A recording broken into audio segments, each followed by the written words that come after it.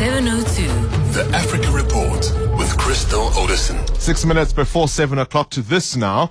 The Africa Report, of course, brought to you by SAA. As you know, the ones who fly SAA's growing route network are now flying to places like Blantyre, Lilongwe, Vic Falls and Windhoek. Crystal Odison, a very good morning to you. Let's start in Senegal. Samanga there because the president wants to seek a third term. He was originally elected, I think, was it in 2012? Oppositions are saying he wants to ride roughshod over the constitution.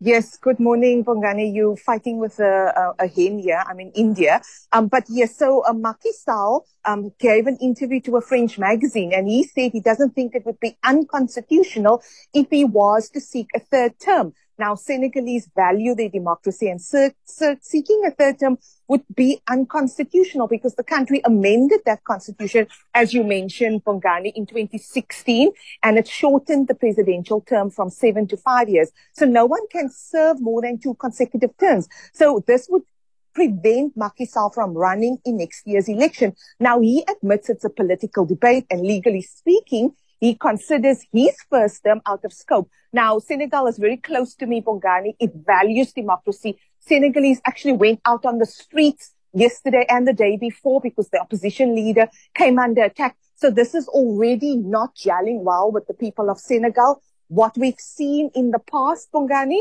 if a Senegalese president goes ahead, they will be punished by the electorate. We saw former leaders, literally, they were kicked out. And so Macky Sall, if he wants to go ahead with this, people next year will vote and make changes in that country, Bongani. It's a bit of legalese, isn't it? Because what he's saying is when the amendment was made to the Constitution, so that's when, in his mind, his first term would then be considered. Because what he's actually saying is when he came into office, that amendment hadn't been made, and therefore it doesn't apply to him. We'll see, as you say, how the electorate and the population responds. Let's stay in West Africa. Let's go now to Nigeria. One of the presidential candidates in that recent election is going to be mounting a legal challenge to oppose the final result.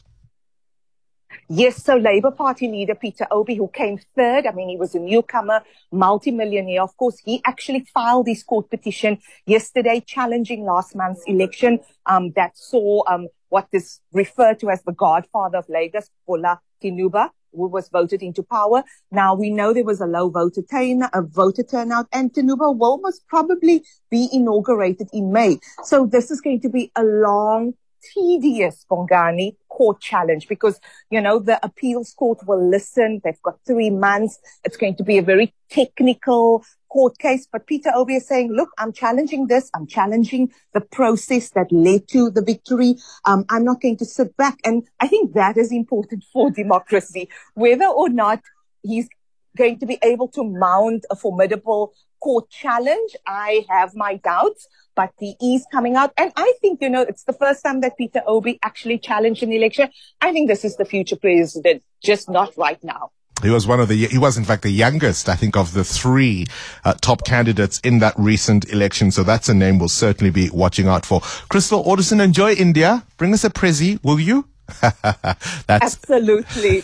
That's this morning's Africa Report with Crystal Odison.